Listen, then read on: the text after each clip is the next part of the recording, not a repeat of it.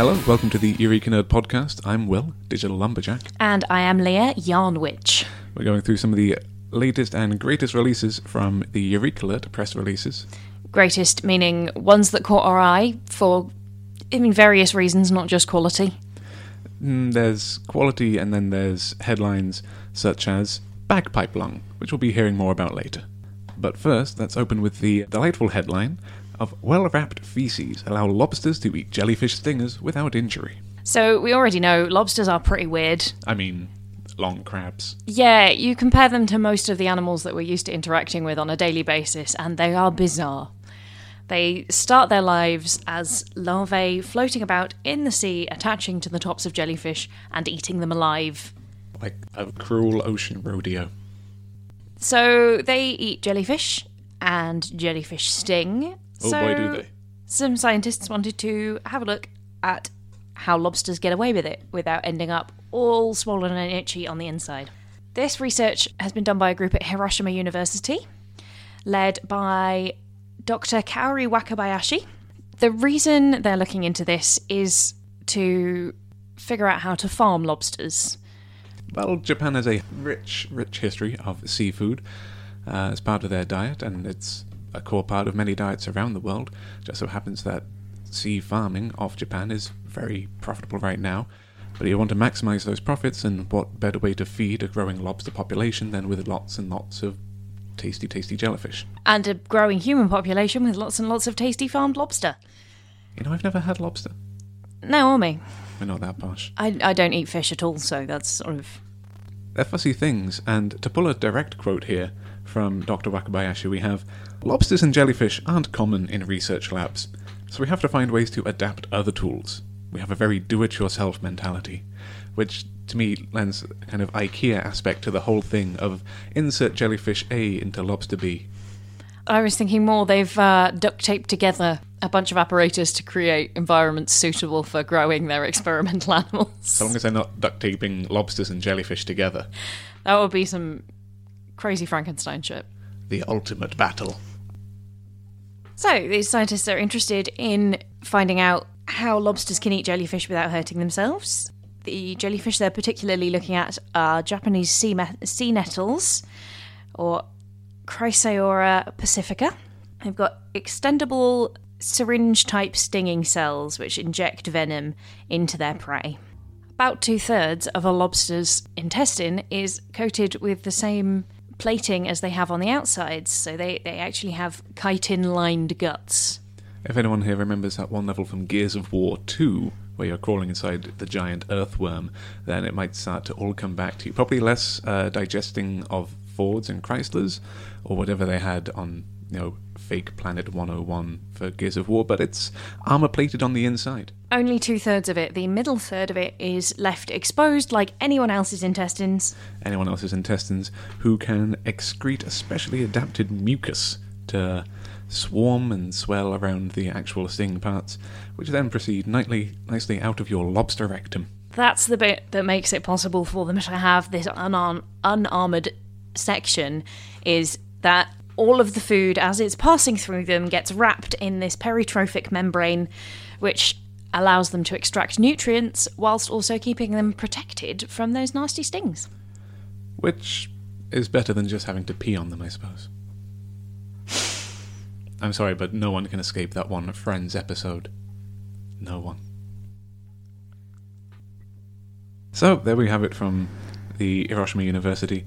It turns out that if you do ever want to eat jellyfish, I don't know why you would, because they're an evil bag, 97% water, and just seem to exist, fueled by hate for all other things, then... I mean, they don't have brains, they can't experience hate, they just sort of float around waiting to hurt you. If things without brains couldn't process hate, then newspaper readership in England would be very different. The actual conclusion of this research is lobsters are weird. Actually, no, that's not the actual conclusion of this research at all. My conclusion from this research is lobsters are weird. Speaking of entrails, our next story takes us to Scotland, where no part of the sheep goes unused. Doctors in the journal Thorax have identified a potential hazard for wind instrument players, which they've nicknamed bagpipe lung. feel like bagpipes probably are the ideal breeding ground for this kind of problem. It's, it's a big leather bag. It's very moist in there. It's got a lot of crevices, crags. Yeah, I mean it's a perfect space to grow nasty, mildewy, mouldy things, which apparently you can then inhale and develop all kinds of inflammatory lung conditions.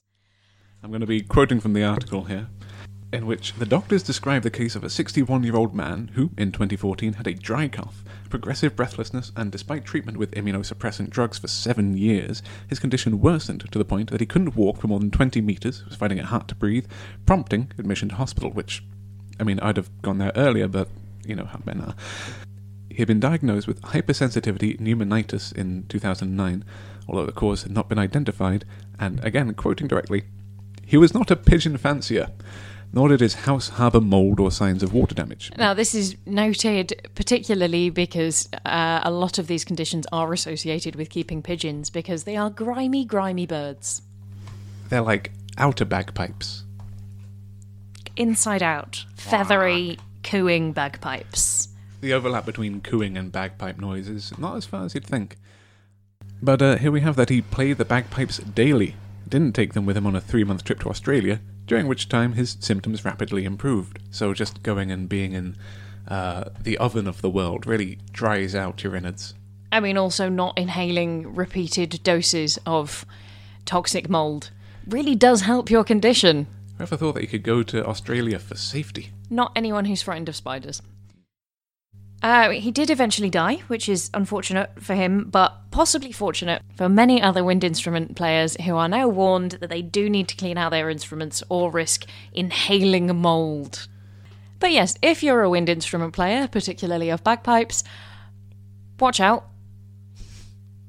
General caution for you. Yeah, just bagpipes. Be careful. Careful now. But for those of you who weren't members of wind band in school and as such were likely outside playing sport, then you might be pleased to know that in research from London Metropolitan University, it has been found that us boys are, after all, more accurate at spotting offside plays in football. Although it's apparently not because they understand it better, but because they have more real-world experience of it. Although I want to point out that this study winds me up. It's not good. As a study from the International Journal of Developmental Science seems to indicate that people who do a certain behaviour and watch for certain activities with regularity, participating in or watching games, for example football, become more keenly aware of the rules and behaviours associated with that game than girls who don't.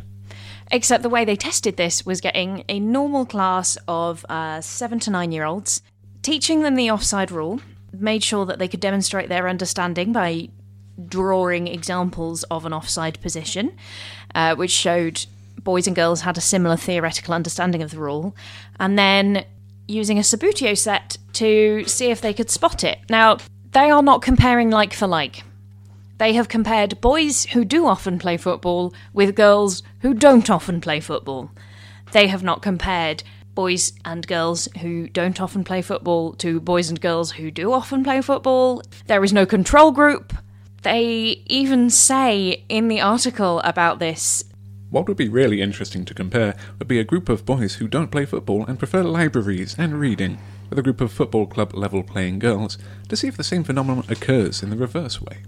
So again, they're not comparing like for like, but also they've just admitted that they haven't actually finished their study. I think this is a thing which a lot of science reporting doesn't take into account. They will deliver a story like this as if it's absolutely groundbreaking, complete fact, when the research isn't finished, when the methodology is completely flawed, they're not comparing like to like. It's not good enough. It's just not good enough. Well, if it's any consolation, this does follow on from another study, which we'll link to as we're doing the write-up for this, in which scientists were found to be performing less well than athletes in a test of intelligence by a similar sports-based study, which is to say that athletes and academics were sat down in front of a screen and told to track balls as they were moving across the screen. So people whose professional occupation is watching balls expecting where they're going to go, and a certain set of behaviours around that, compared to people who don't do that for most of the day, practice made them better.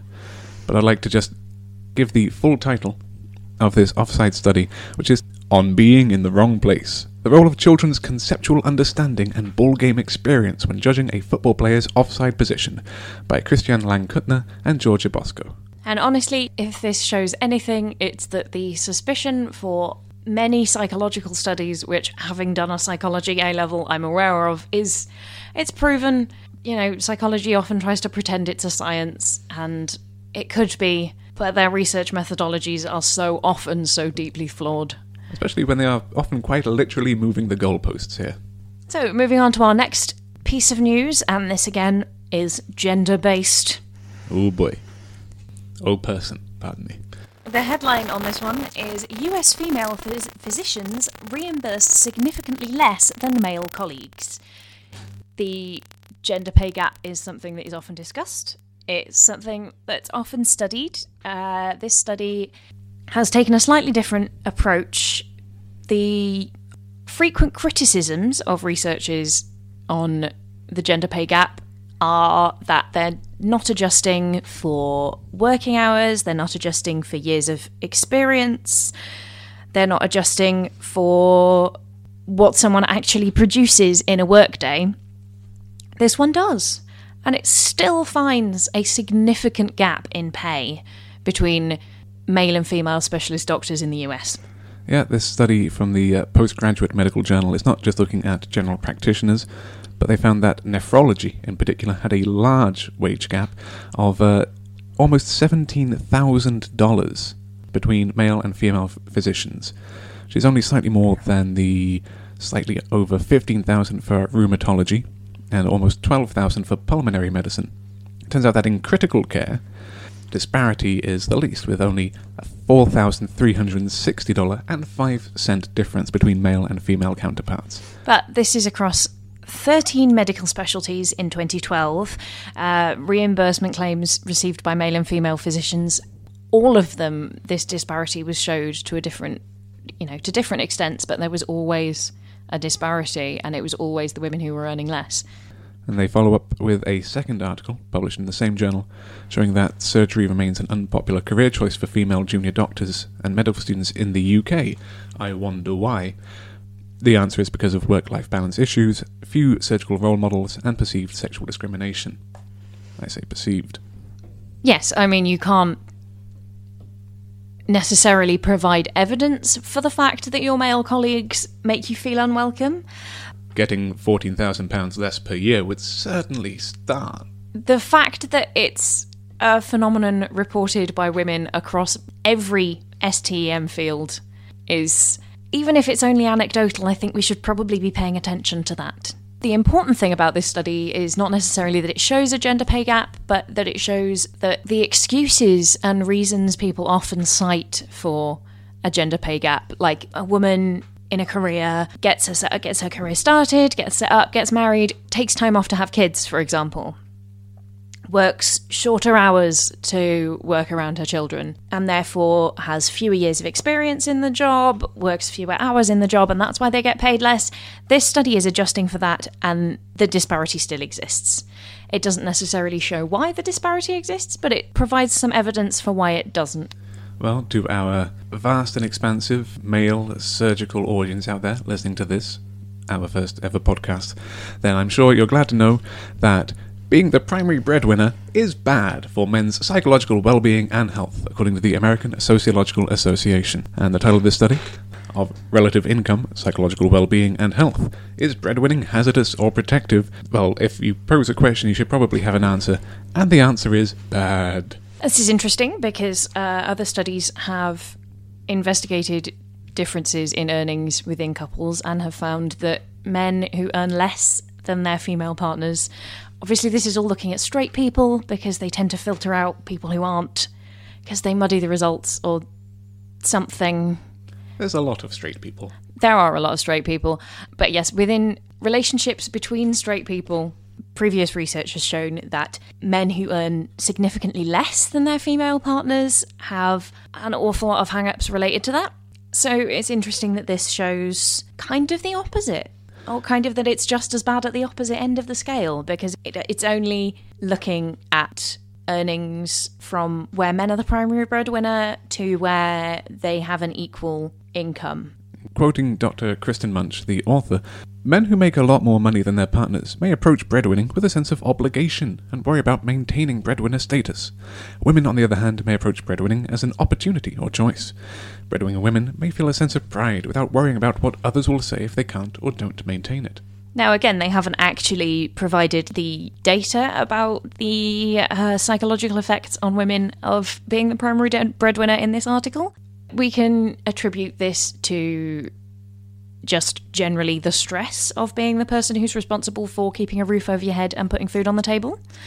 Or if the converse effect is seen in women and actually being the primary breadwinner is better for a woman's mental health and psychological well-being, then we can definitely say that the struggle to be seen as the most manly is really not doing you all any good.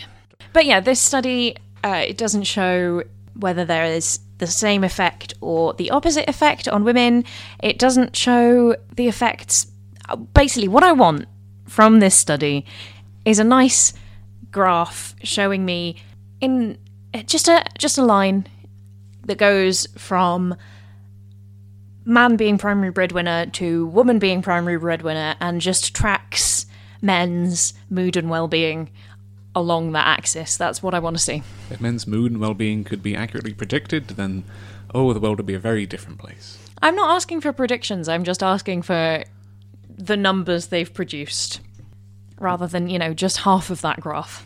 Well, if all of this hard gender theory is starting to get to you, then maybe our next piece will help bring you back down to ground with a little bit of, sky gazing.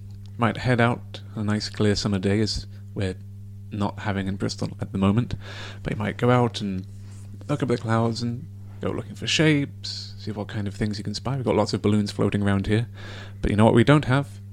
Chemtrails. You know who's telling us that we don't have chemtrails? Science.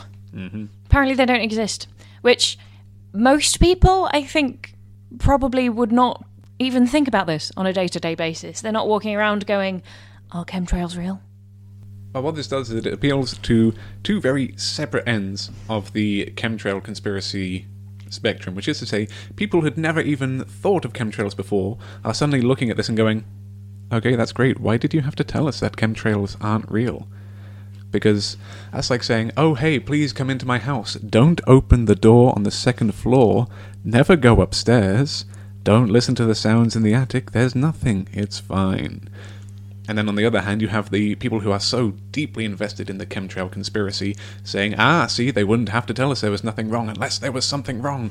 And somehow it brings everyone together into this nice cluster of fear and distrust of the mysterious shapes in the sky. The aim of the research wasn't to change anyone's mind who already believed in it. It wasn't to reassure anyone who already definitely didn't believe in chemtrails. It was for those, let's call them floating voters in the middle, who are like, I've heard about this chemtrails thing and I don't know what to think. So here are some nice scientists who have filled out a survey. And I'd like to highlight the results here of 76 of the 77 participating scientists said they had not encountered evidence of a secret spraying program. Who's the one? The one guy who is like, yeah, I've seen evidence. It doesn't tell us what evidence it might be. Possibly he just found a crop spraying aeroplane and was mistaken. Scientists are notoriously bad at reading emails. He's probably just clicking through, thought, click yes to everything, and I might win an iPad. So, in case you were wondering, chemtrails, not real. Honest. You can totally trust us, say the Carnegie Institution of Science. Totally trust us. Everything is fine. Now, talking about things that are a little bit spooky, let's talk about the void of space. I'd like to correct you there. It is, in fact, the terrifying void of space. These things are important. So, the void of space, obviously, lots of physicists are very interested in it. It's quite big. There's a lot to go around. There's a lot of space to go around. You think about space, right? And you're like, it's a vacuum. There's not a lot in it. There's sort of light passing through it. And maybe a bit of radiation, and very occasionally a solar system. But apparently there are points in space that are even emptier. I'm going to start reading from the press release, and I might just slip into a little bit of the colour out of space or Pickman's model, or just see if you can tell.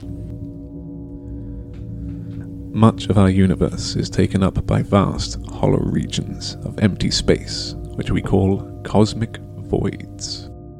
They are forever expanding as tiny amounts of matter they contain are striving to reach the outer edges, attracted by the gravity of denser regions surrounding them. The large-scale universe therefore resembles a cosmic web with immense vacuous bubbles surrounded by filaments of matter in which galaxies are distributed.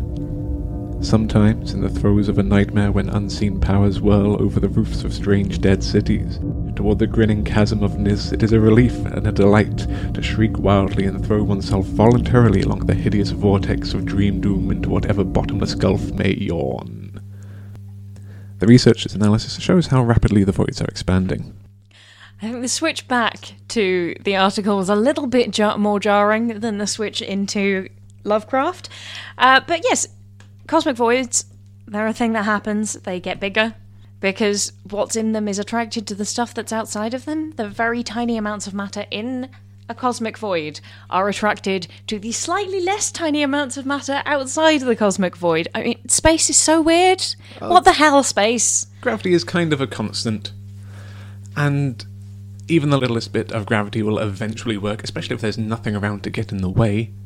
But seeing as there are some theories that gravity comes from the 11th dimension, which is why it's so weird, this is the reason why we refer to it as the terrifying void of space. But yes, the reason these physicists are looking at the cosmic voids is just to investigate some stuff about cosmological models in astrophysics. Just some stuff. Just some stuff, you know. We've got this funding, let's do some stuff.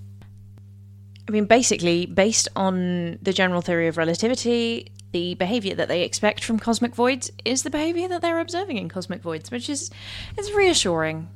It's reassuring. It's good to know that the cosmic voids aren't behaving in ways we didn't expect.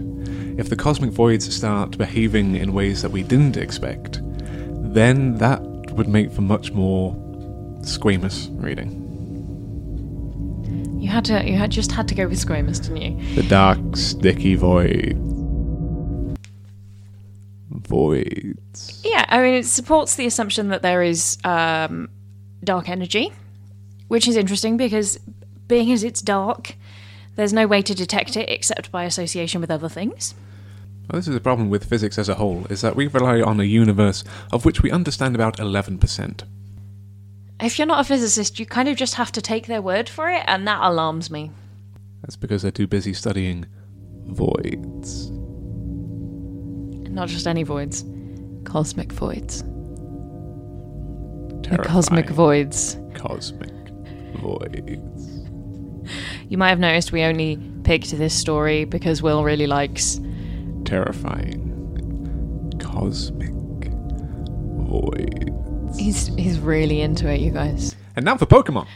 This is a lovely, lovely headline, which has absolutely, I mean, like, nothing to do with the story it's actually attached to. But it does have something to do with what all those kids are up to these days. The headline is Scientists on the Prowl for the Ultimate Pokemon. Which we're going to link to this, and you're going to look at this thing and think, that is not a Pokemon, that is roadkill. It's got nothing to do with Pokemon. They just went, what's a thing the kids are into that might get them to pay attention to our research? I mean, it's quite interesting research. There is a scaly-tailed squirrel called Zencarella, which lives on an island off the west coast of Africa, which no one has ever seen alive. It's a lovely name, Zencarella. It does sound like, I mean, maybe Gen 3, Gen 4, but... It's a squirrel. I mean, it's basically a mammal coelacanth. It's a living fossil. The only examples of it we have so far are dead. There's been 14 specimens in all, 11 curated in museums around the world. Very elusive. They only move around at night. It's got nothing to do with Pokemon. And quoting the top author Eric Seifert here, we're only just starting to work on basic descriptions of Zencarella's anatomy. It's fun to think there might be other elusive mammalian species out there deep in the rainforests of Central Africa that'll be new to science, but you know what? I bet there isn't an electric mouse. It's probably not even a camel turtle full of lava. I can guarantee there will be mammal species deep in rainforests that we've not discovered, because we're still discovering them every time someone goes to, a new forested caldera in Borneo and sets up some motion trap cameras. They find something new. And it's exciting because finding new mammals is not common. They're usually larger than makes it easy to hide. We're not talking like beetles here. If you do ever want to be a Pokemon hunter, it seems like Central and furthest Africa is the place to be if you want to go and discover something new. No promises of you becoming one of the Elite Four or get some kind of fantastic new disease, but they might name it after you. After you're dead. You've contracted the deadliest Pokemon. Elsewise, in slightly bonkers biology news, Conservation ecologist Douglas Macaulay and UCSB colleagues lay out a set of guidelines for how de-extinction of mammoths can be made more ecologically responsible. So you know how in Jurassic Park they've got this whole thing about you just considered you could do it, you didn't consider if you should, they're now considering if they should. They're looking at what you can responsibly bring back from the dead. As opposed to all those irresponsible resurrections we've been dealing with so far. Well, the movies have been dealing with. You're much less likely to come into a major problem, like ecologically or just personally, if you're de-extincting... I've literally just made that word up. If you're de-extincting something that's recently gone extinct, like wolves in Britain, or beavers, by comparison to, for example, Tyrannosaurus Rex. Like, that one scene in Mega Shark vs. Giant Octopus, where the Mega Shark is being thawed out of the ice blocks in the North Pole because of global warming, and then it shakes itself loose, dives under the ocean, and then you get the huge fights over San Francisco, and it's like it's leaping over the Golden Gate Bridge and stuff. Oh, is that how that happens in that movie? Kinda. I've never seen it. You're missing out. I suppose I should credit this to the University of California, Santa Barbara, and I feel like California is not really the place that you would want to bring back a mammoth. Yeah, North America has got plenty of relatively recently extinct megafauna that it could bring back. Plenty of living as well. Oh yeah, absolutely. If they wanted to actually get the bison back properly in the way they were before European colonization, that'd be cool. But you might have some pileups on a freeway. I meant Texans. What some are proposing to do with the de-extinction would be like manufacturing a part of the engine of a Model T and trying to shove it into a Tesla, says lead author Macaulay. You can't just take a part and put it into a brand new system and expect it to work without considering how its ecological context has changed. Which is fair, because some places have been trying very hard to balance the advances of human civilization with preservation of wildlife and ecology. And if you've got, for example, rare Zancarellas running up and down the trees and wherever it is you can't find them, then dropping a big mammoth on them might cause some problems. Might cause some problems with finding any more Zancarellas. I mean, the species they're really considering in this are recently extinct. The Reunion giant tortoise and Australia's lesser stick nest rat. The Christmas Island pipistrelle and the Reunion giant tortoise both also meet their second recommendation, which is animals whose ecological niche can't be filled any other way. So the pipistrelle, once upon a time, was the only insect-eating bat in its habitat, so presumably Christmas Island is absolutely overrun with moths. The Reunion giant tortoise was very important for seed dispersal across its island. There's a lovely quote here at the end of, "Can we thoughtfully use this tool to do real conservation?" Macaulay asked. Answering that question is going to require a lot of perspectives, not only from the geneticists who are leading this process, but also from other types of scientists. Ecologists, conservation biologists, ecosystem managers. Sounds like he's setting himself up for a nice, long job. And it's very important to note that doing this research into what animals can be resurrected will also have effects on efforts to save animals that aren't yet extinct. And then rounding out our animal news section. A dog's dilemma. Do canines prefer praise or food? The answer's praise. At least now you know that when you are actually trying to lure your dog into doing something for you, like playing or doing a trick, it will listen to you, and if you give it nice positive re-encouragement, then it's going to be more likely or more receptive to getting along with people than just throwing a jumbo at it. The obvious answer for most things, obviously, is biological drives. Food is a primary one, so animals that you're trying to train, the common sense approach is you feed them, they associate good behaviour with food, they continue to do the good behaviour because they want to get fed. It turns out dogs, possibly because of their relationship with humans, they've been domesticated a very long time. They're part of our families and they consider us family too. Just telling your dog that he's been a good boy is a more powerful reward in terms of modifying their behaviour than feeding them. And there's a lovely quote from Gregory Burns, who's the lead author of the paper published in Social, Cognitive and Affective Neuroscience, where he says, "Dogs are individuals, and their neurological profiles fit the behavioural choices they make. Most of the dogs alternated between food and owner, but the dogs with the strongest neural response to praise chose to go to their owners 80 to 90% of the time. It shows the importance of social reward and praise to dogs. It might be analogous to how we humans feel when someone praises us." They had 3 different objects that they trained the dogs to associate with 3 different outcomes. This is very, very much in the vein of Pavlov training his dogs to associate a food reward with the ringing of a bell. They presented the dogs with a pink toy truck, which they were taught to associate with a food reward, a blue toy knight they were trained to associate with receiving verbal praise from their owner, and a hairbrush to serve as a control. As we previously mentioned, controls are very important in experiments. They didn't attach a reward association to that object. And then once the dogs had those associations built, then the choice was offered again. Do you want to get food? Pink truck. Do you want to receive praise? Blue knight. Or are you just going after things that will fit in your mouth with the hairbrush? They tested how the dogs responded inside their heads to these objects by putting them in an fMRI scanner, noting the neural activation when they were presented with each of the objects. And then they gave them a very, very simple maze. It was literally a Y shape, and at one end of one of the 2 forks of the Y, there was a bowl of food, and at the other of the 2 forks, there was their owner. And they were just sent down and allowed to make their choice multiple times.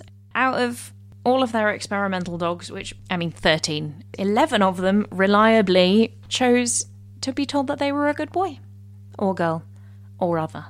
If you do want to click through the links that we're going to attach to this, then you can go and look at the press release for yourself and find a picture of a dog. And that's all we've got time for with some of our longer form stories, but here's a few headlines that we didn't quite get around to mentioning, which you might also want to hear about, such as bartending and family life might not mix. Who'd have thought staying up late and working on sociable hours makes it difficult to feel like a real grown-up? Humans have caused climate change for 180 years. Good to know. No, it's terrifying and horrid. Golden eagles may be more abundant in undeveloped, elevated landscapes, i.e. mountains. The University of Toronto scientists solve a puzzle of converting gaseous carbon dioxide into solid burnable fuel. The answer is trees, but if you can do it artificially, well done, you guys. And finally, a nanoscale wireless communication system via plasmonic antennas. We might get round to explaining that one as soon as we come to understand it. Questions? Comments? You can send them to us at eurekanerdcast@gmail.com. That's eurekanerdcast@gmail.com. Or find us on Twitter @eurekanerdcast. But until next time, that's all from me. And all from me. So thanks, and we'll see you again next time.